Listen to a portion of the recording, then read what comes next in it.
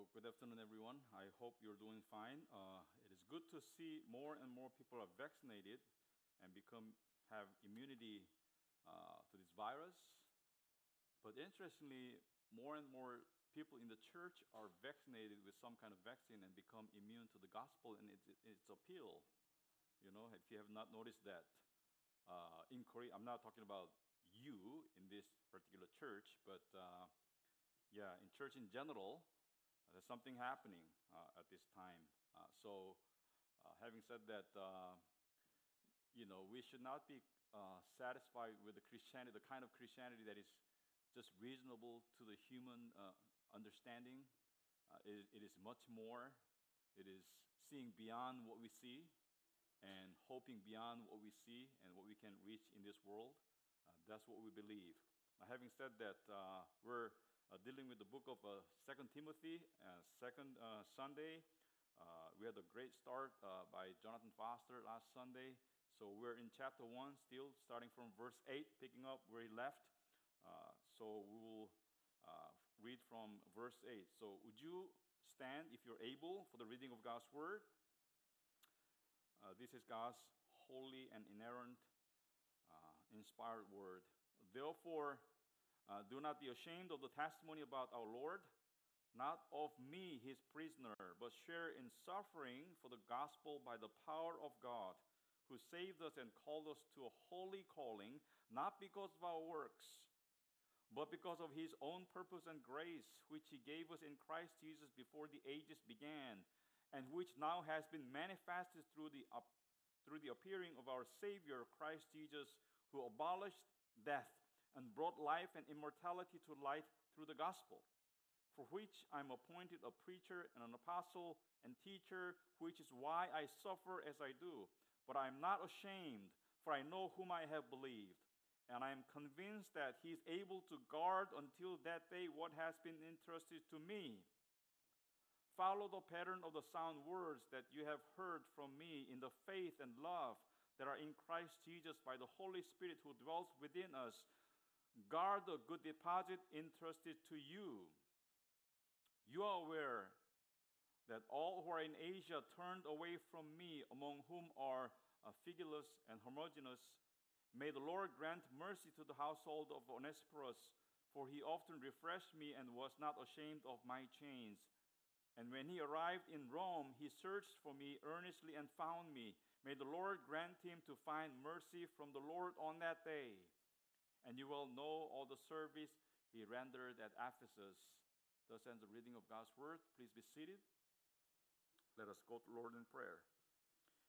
Heavenly Father, we are gathered here as a church. Lord, we consider our Sunday worship as a blessing, because through this worship, we're purified in our faith, and our faith is strengthened. We find out we have gone astray sometimes, and we have been brought back to the track by your grace, by your truth. Lord, we need your grace and power. We need your help and the hope, the true hope, the real hope that can only be found in Christ Jesus, our Lord and Savior. Lord, we need the sense of direction in our lives. We want to know where we're headed. We want to be reminded once again who we are as a result of what you have done through your Son, Christ Jesus. Otherwise, we'll be tossed around here and there and be defeated by the power of this world and by the power of Satan. Lord, we don't want to live a life like that.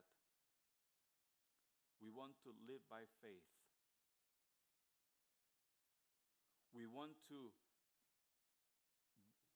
be able to put our hands around what is called faith and touch it and feel it and be driven by its power, the faith that you have given to each one of us. Lord, please speak to us and cause us to see and understand the condition of our faith. Lord, we want to be convicted by your word. And we want to be convinced as well of your grace and power. We pray in Jesus' name. Amen. Now, the book of 2 Timothy was written by the Apostle Paul while he was in prison in Rome, and he was waiting to be executed, to die.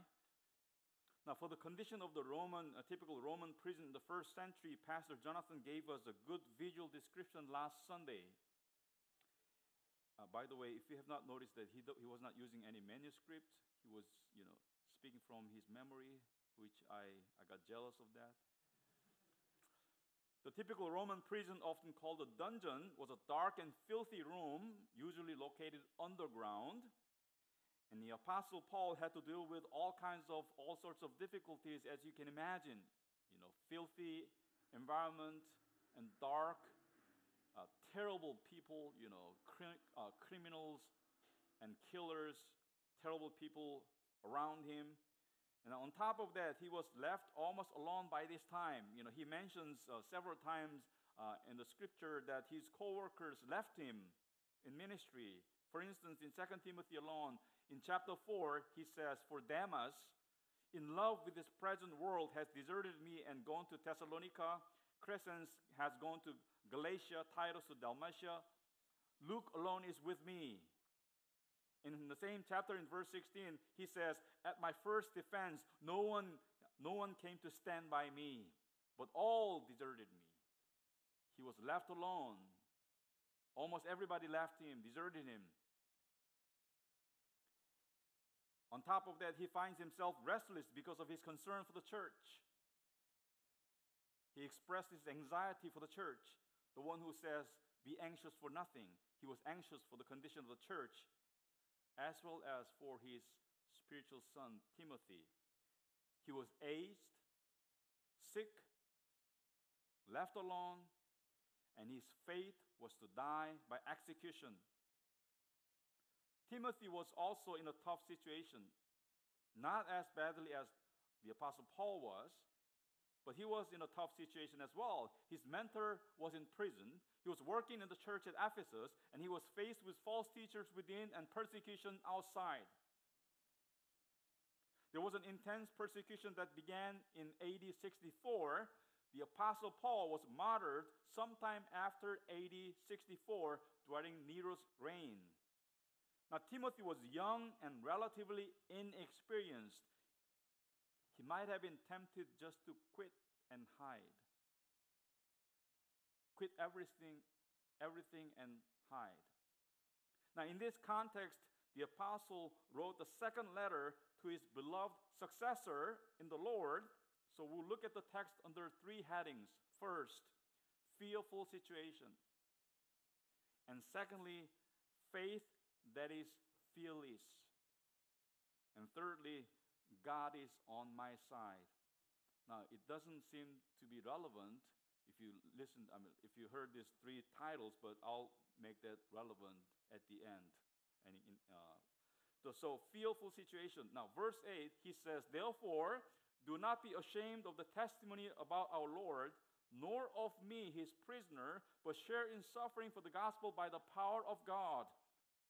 Now here, the verse begins with this word, therefore. Now what does therefore mean? So we'll have to look at the previous verse, verse 7. Now verse 7, Paul said to Timothy, "For God gave us a spirit not of fear, but of power and love and self-control." Now here, the Apostle Paul charges Timothy not to be afraid. He says, do not fear, because God gave us a spirit not of fear. And then he goes on to say, do not be ashamed in verse 8. So Paul says to Timothy, do not be ashamed of the gospel, and do not be ashamed of my imprisonment, because it is not only my sacred duty, but my honor to serve the Lord and to suffer for the cause of the gospel. In another place in the book of Romans, Paul says, "For I am not ashamed of the gospel. For it is the power of God for salvation to everyone who believes." Which implies there were many who were ashamed of the gospel. There were many who were scared because of persecution. There were many who were ashamed of the gospel because people looked down on Christians. And fear and shame, if you can think about it, fear and shame are two most powerful things that can easily take over the control of our heart. The heart, as the centerpiece of a man, it has the power to control one's life. And it is usually influenced and even controlled by the circumstances. Therefore, the heart can easily fall prey to fear or shame, or often both, by the circumstances. There are many fear factors or shame factors in life. I mean, you can think of some of those factors in your own life as well. There's things that you're afraid of and things that you feel ashamed. I'm talking about when I'm talking about shame, I'm talking about misplaced shame. The shame has its right place in the Christian walk, but what we're talking about is misplaced shame. Now, for instance, in the cases of Paul and Timothy, there were factors like imprisonment, persecution, isolation, and impending execution. And they had been deserted by their co-workers, and uncertainties from the human perspective, and enemies within the church. And Paul and Timothy were separated. It was especially hard on Timothy because he was dependent on him so much. Paul was in Rome and Timothy was in Ephesus. So if their hearts were to be controlled by their circumstances, as average people would do, they had all the reasons in the world to be scared. They had all the reasons to feel even ashamed. However, in situations like this, their faith was to be tested and strengthened. Instead of becoming afraid and shameful, their faith was to be strengthened. Now, earlier in verse 5, Paul commended Timothy his faith by saying, I am reminded of your sincere faith. He says, your faith is sincere and genuine. Now, what does genuine faith do? How does it respond in the face of fearful and shameful circumstances? How does it work? You may find yourself in fear or in shame because of a number of different circumstantial factors. I know that many Koreans these days, they find themselves in great fear and shame. Many are afraid of the uncertainties, for instance, that lie ahead in their lives. Many young people are scared of their future. Many seem to be trapped in their struggle with feelings of shame because they feel that their lives are never good enough when they're measured by the worldly standards, such as wealth or accomplishment. And I don't believe that Christians are naturally immune to this phenomenon. Well, when we're faced with fear or shame, it is the time in which the real picture of our faith is revealed. If we respond in fear and shame, that reveals that there's something wrong with our faith or something lacking with our faith. Also, by God's grace, it is time in which our faith can be challenged and strengthened and even purified. In a nutshell, genuine faith, sincere Christian faith, refuses worldly fear and misplaced shame because they're not from God. Genuine faith is not controlled by the circumstances. It chooses to be controlled by God's power and grace.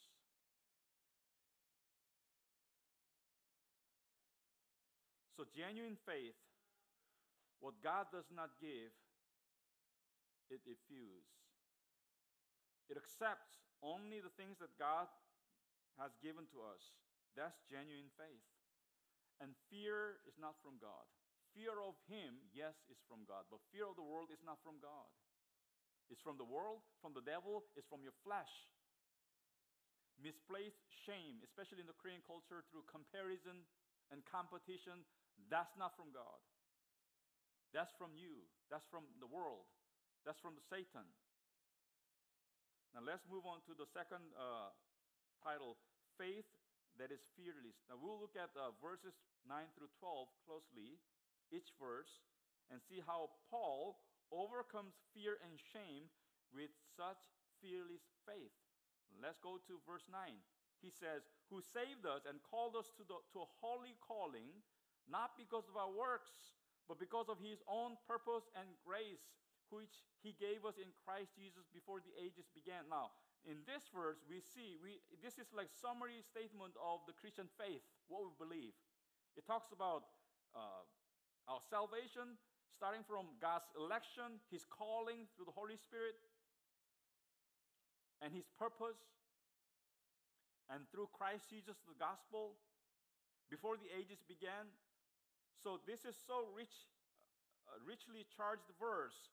Now, what is the thing, or I should say, what is that one thing that the sincerely religious people fear the most?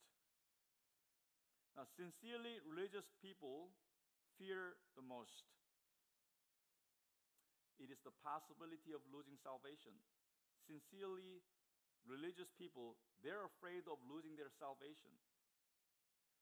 In a Netflix series titled The Last Kingdom, if you watch that series, Alfred, King of Wessex in England, and he says, as he was nearing death because of his health issues, he says, what if the door to heaven closes due to my merciless decision?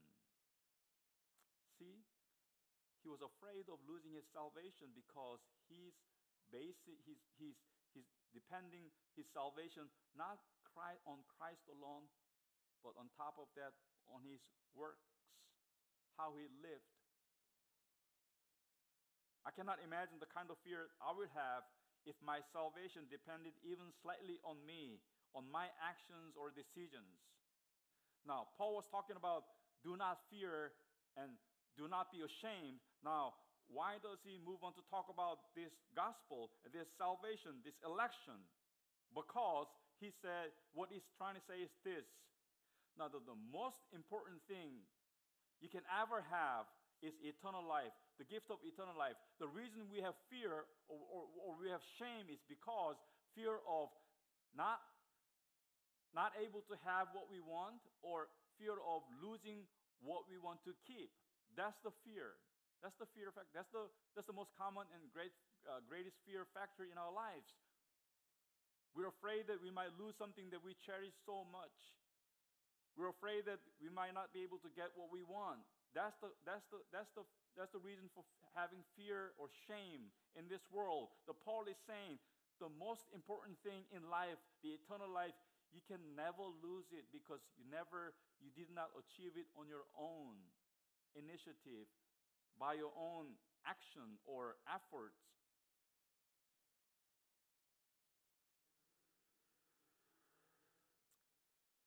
It says, it is God who saved us. It is God who called us to a holy calling. Not because of our works, but because of His own purpose and grace.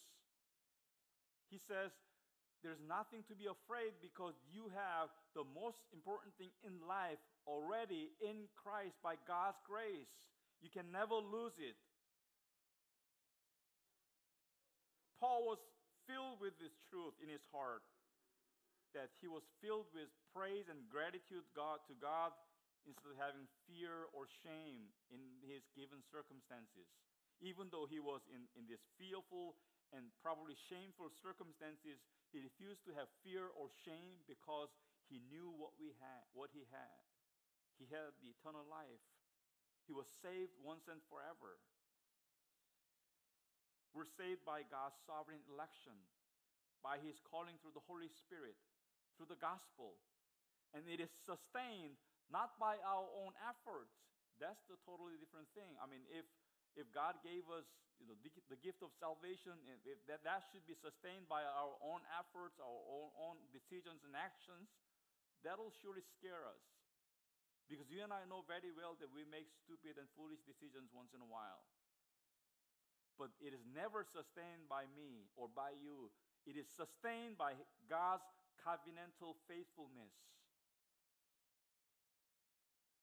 He is the surety and guarantor for our salvation. Therefore, there's nothing for Christians to be afraid as long as their salvation is concerned. The biggest issue, the most important issue in life is settled once and forever.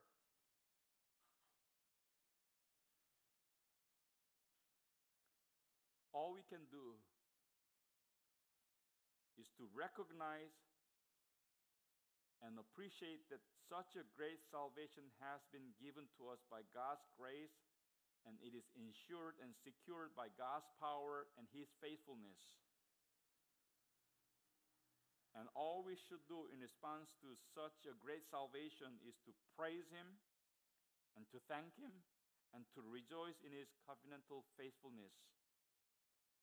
God wants our hearts to be filled not with the fear of this world, but with praise and gratitude and fear of Him.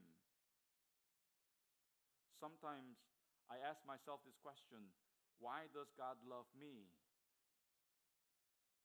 I don't ask myself, does God love me anymore? Because I'm settled with that issue, with that question, with that truth for a long time. God loves me. There's no doubt about that. Not because I always feel God's love for me. I don't always feel God's love for me, but I know that God loves me because my faith in God's love is anchored not in my feelings, but in His Word. Paul says, I live by faith in the Son of God who loved me and gave Himself for me, and I have the same confession because I have the same faith. I'm not as great as the Apostle Paul. Probably neither you are, but we have the same faith from the same God, through the same Spirit.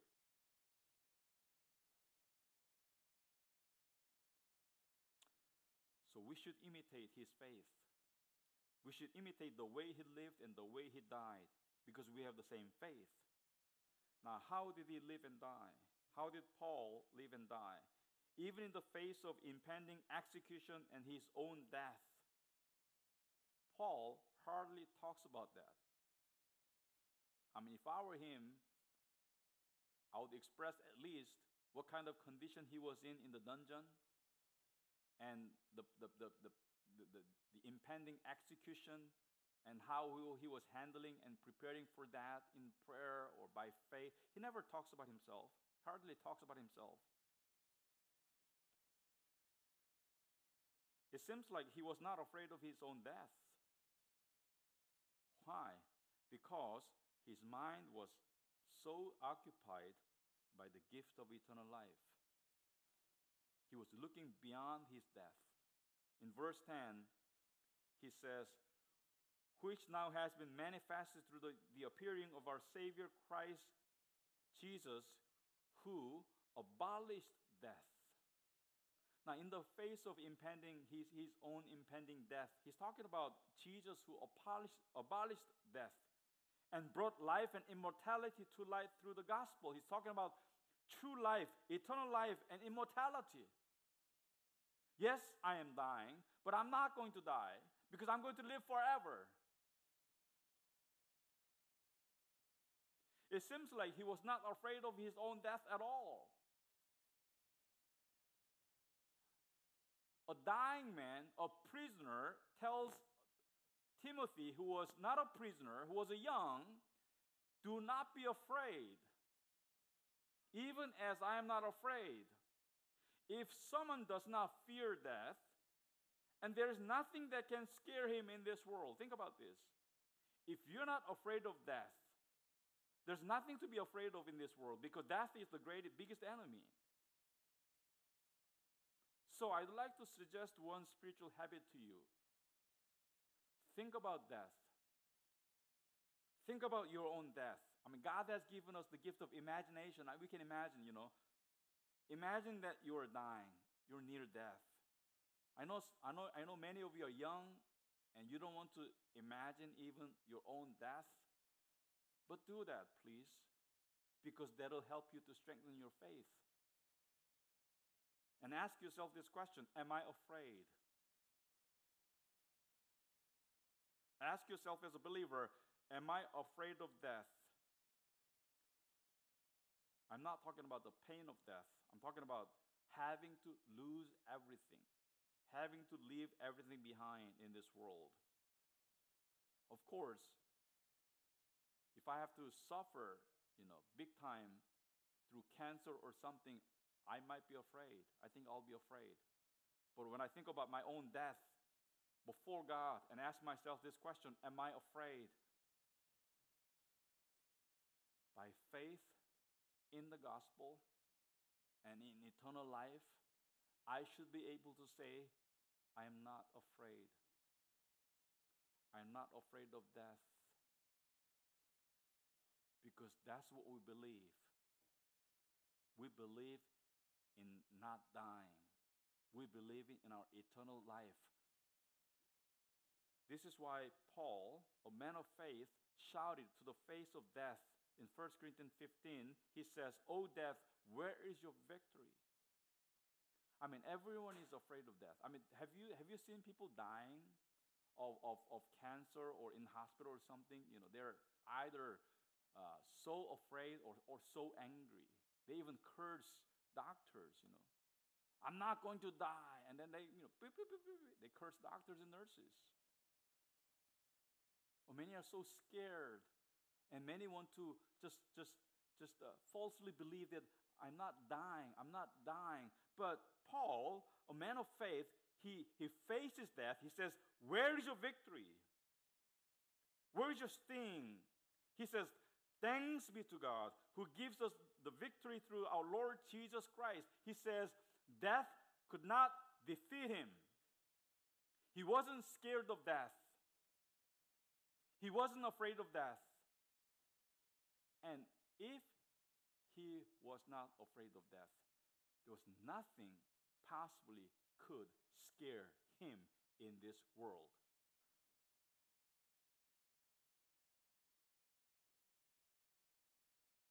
Also, the genuine and fearless faith is driven by and for the gospel. He says in verse 11, "For which I was appointed a preacher and an apostle and teacher."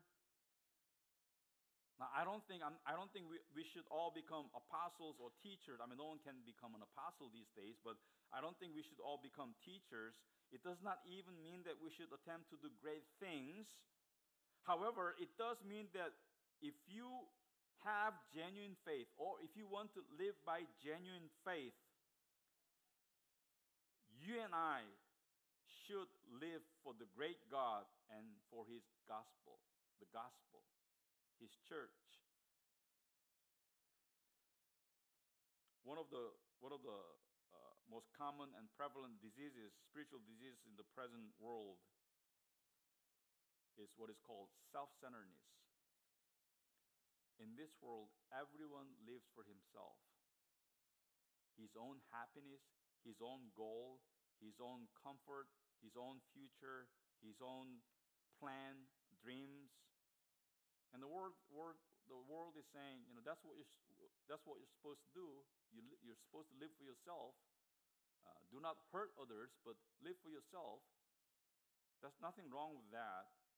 My dream, my plan, my comfort, my time, my something usually comes in the first place.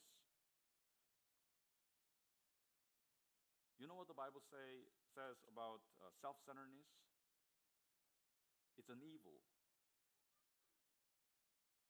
It's an evil.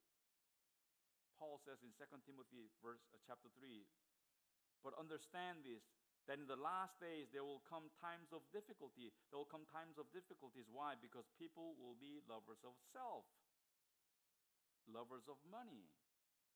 Self-centeredness or self-love comes even before the love of money. Self-centeredness does not save people, it kills them. Faithful people, if you have noticed, are the ones who are called to serve God and His people. They're not self-centered, they're other-centered. As a matter of fact, one of the greatest blessings from God is self-forgetfulness. Many are hurting and in fear or in shame because they're so self-centered. They're thinking about themselves so much and they're hurting so badly. One of the blessings for pastors, I believe, I'm a pastor, I've been a pastor for more than 10 years, and I think it's a great privilege and great blessing from the Lord because, whenever I'm with people, most of the time I talk about the issues of others, never my own issues, because people hardly ask me about my own issues in my life. That doesn't mean that I don't have issues in my life. I have issues in my life, as much as you do. But my job does not allow me to talk about myself. My job forces me to talk about other people's life and their problems and think about their problems and pray for their problems. And I'm forced to do that. And at first I was thinking like, I did not like that, but now that really helped me because I don't feel as much pain as people do, average people do, because I don't think about myself. I can't think about myself as much as others think about themselves. That's the privilege of my job. So if you want considering to become a pastor, there's such blessing, But anyways, Paul was not too concerned about his own welfare, his own life, because he believed that God was taking care of his life. And as a matter of fact, he believed that God had already taken care of his life in eternity. Now, when you believe that your life is being taken care of by God, the one who is perfect and so loving, you're not going to be as anxious or fearful because your life is in God's hand. My life is in God's hand. Paul says in verse 12, I think it's the key verse in this passage for today. He says in the middle, "For I know whom I have believed, and I'm convinced that he is able to guard until that day what has been entrusted to me." He says, "For I know whom I have believed." He's talking about God. He says, I know God. I know God who is faithful and who is almighty, and I'm convinced that he's able to guard until that day what has been entrusted to me. Now, what is the thing that God has entrusted to Paul, you think?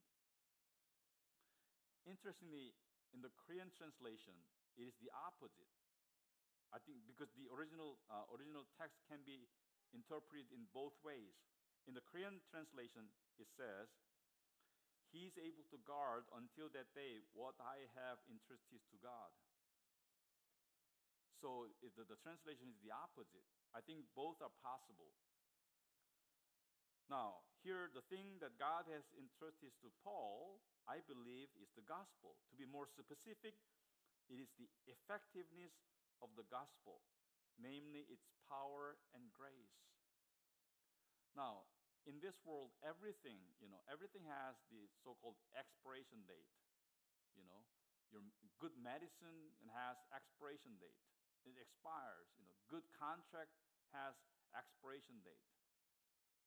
But the power and grace of the gospel has no expiration date, because its power and grace are guaranteed and sustained by the eternal God.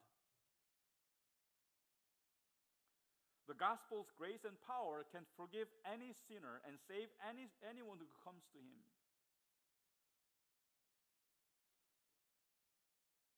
In response to this, Paul has entrusted to God something as well. Now, what is the thing that Paul has entrusted to God? Sometimes we pray to God, God, take care of my job, take care of my health, take care of my family, take care of, take care of my plan or my possession. Those are not things that Paul has entrusted to God. he has entrusted to God his own soul. Not his status, nor his possession, but his own soul to God. At the end of the day, you are your soul. You're not a teacher, or you're not a husband, or you're not a Korean or American or white, yellow, or black, or even man or woman, or young or old. You're none of those. You are your own soul. Your very being is your own soul. And Paul was keenly aware that his soul would go to heaven regardless of what would happen to his body. That was why he wasn't afraid of his impending execution and death. And that was all that mattered to him. He says, when I know that my own soul is in the hands of God, I will not be afraid of anything in this world, because no harm can be done to my soul. They can kill my body, they can do harm to my body or to my status, they can do anything to my worldly everything, but nothing can be done to my own soul. Now, I mentioned at the beginning of my sermon that, humanly reasonable Christianity is not true Christianity. Think beyond that. Because sometimes we Christians are often so consumed by our anxious care for my body or my health, my job, my possession, come on. At the end of the day, nothing will remain with you but your own soul.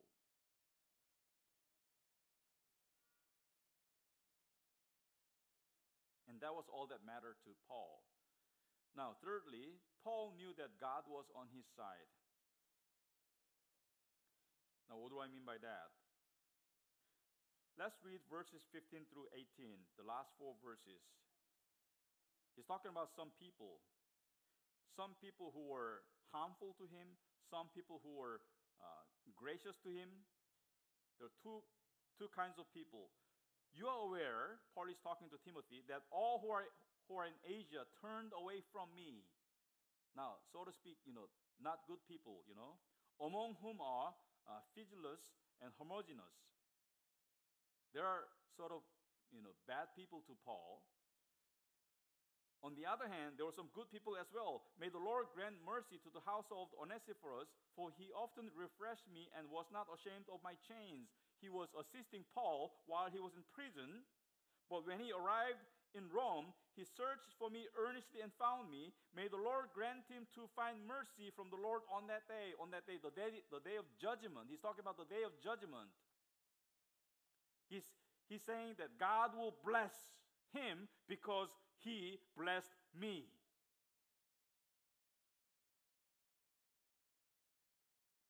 It sounds as if those who deserted Paul deserted God. Do you feel the same way? Those who deserted Paul deserted God, and those who helped Paul would be rewarded by God.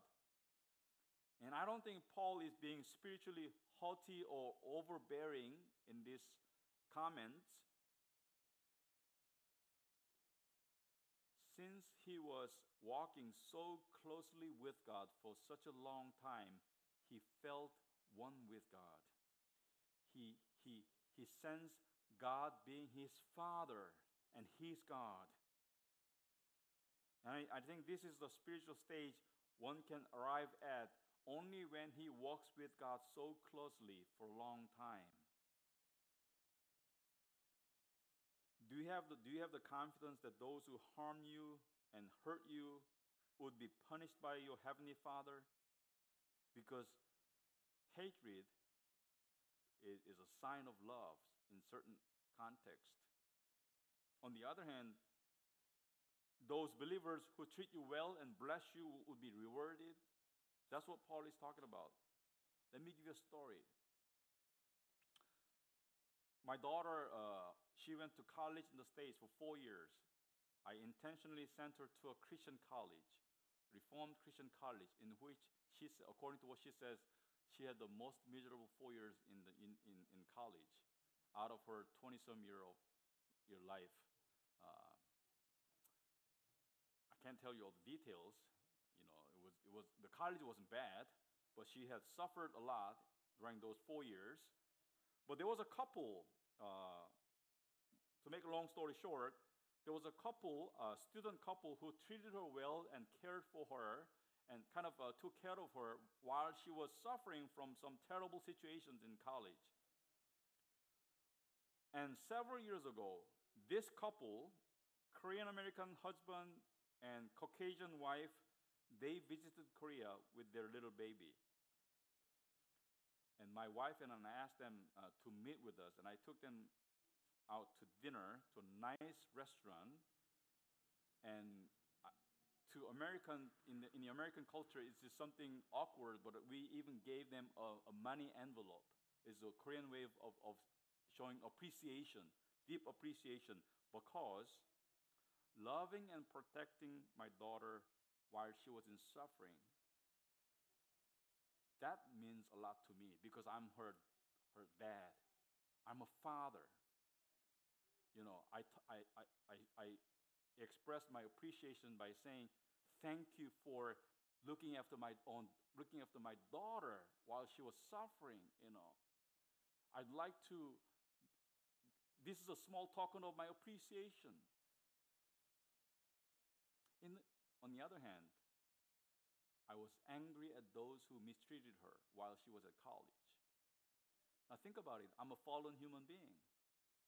But you have perfect Heavenly Father who looks after you. He is angry at those who hurt you and harm you unreasonably. But He will bless those who bless you. Especially those believers who bless you, He will bless them. He will reward them. Have this confidence. Genuine faith believes that God is on my side. Not selfishly, not out of self-centeredness. You know what I'm talking about? God is my loving Father. I'm His beloved child in Christ. He is on my side. That doesn't mean that we always behave well, righteously. Sometimes we do, things wrong, and He will spank us out of love, but He's on our side, always. Sometimes people feel that God is against me. Never. Never. Never is He against you. He's always on your side in Christ because you have been adopted as His child. No parents are against their children. I'm talking about normal, sane parents, not insane parents. When you say God is against me, you know what you're saying actually. God is never against you. He's always for you.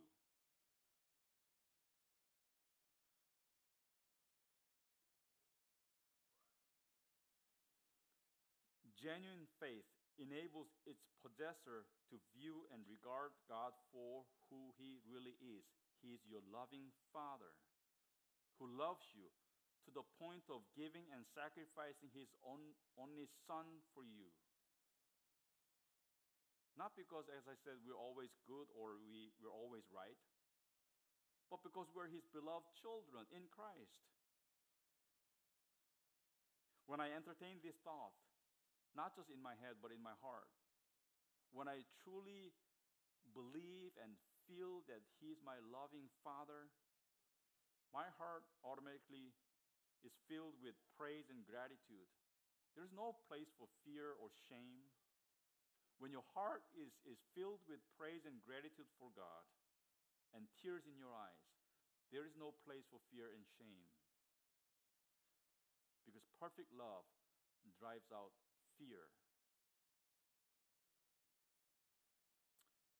You need this faith as much as I do.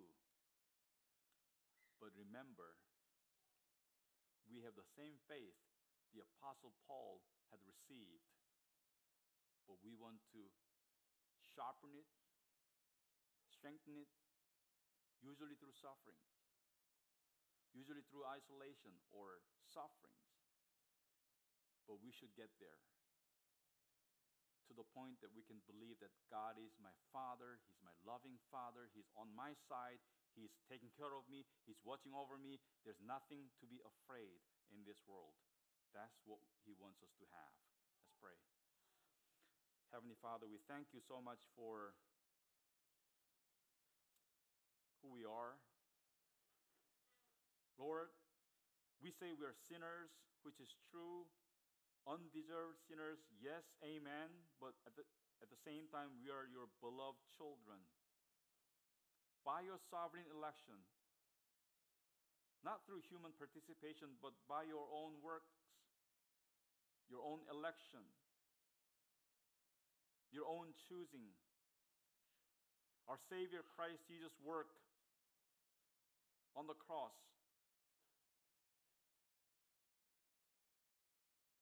Lord, Jesus says, have peace. Do not let your hearts be troubled. Believe in God and believe also in me. Do not be afraid. Have faith. Lord, throughout this week, when we find ourselves bombarded with all kinds of fear factors and shame factors in this world, help us to have the courage by faith to refuse them and to say in their face that these are not from God. Therefore, I will refuse them. But I'd like to, we want to maintain and we want to make sure that our hearts are filled with praise and gratitude for You. We want to begin our day in the morning by praising You, by thanking You, by being reminded of the gospel and its power and grace, and by our eternal life, how much we have been blessed. The great salvation that we have, we cannot lose it. Help us not to neglect such a great salvation. Help us to look beyond this world. We're so consumed by what we see. We're so obsessed with what we see and what we can have in this world. But Lord, what is unseen is much more important than what is seen. Lord, thank You for being our loving Father. Thank You that we can have such confidence that we can overcome any fear, even the fear of death in this world, because we belong to the living God as living people, through the living Savior, Christ Jesus, in whose name we pray. Amen.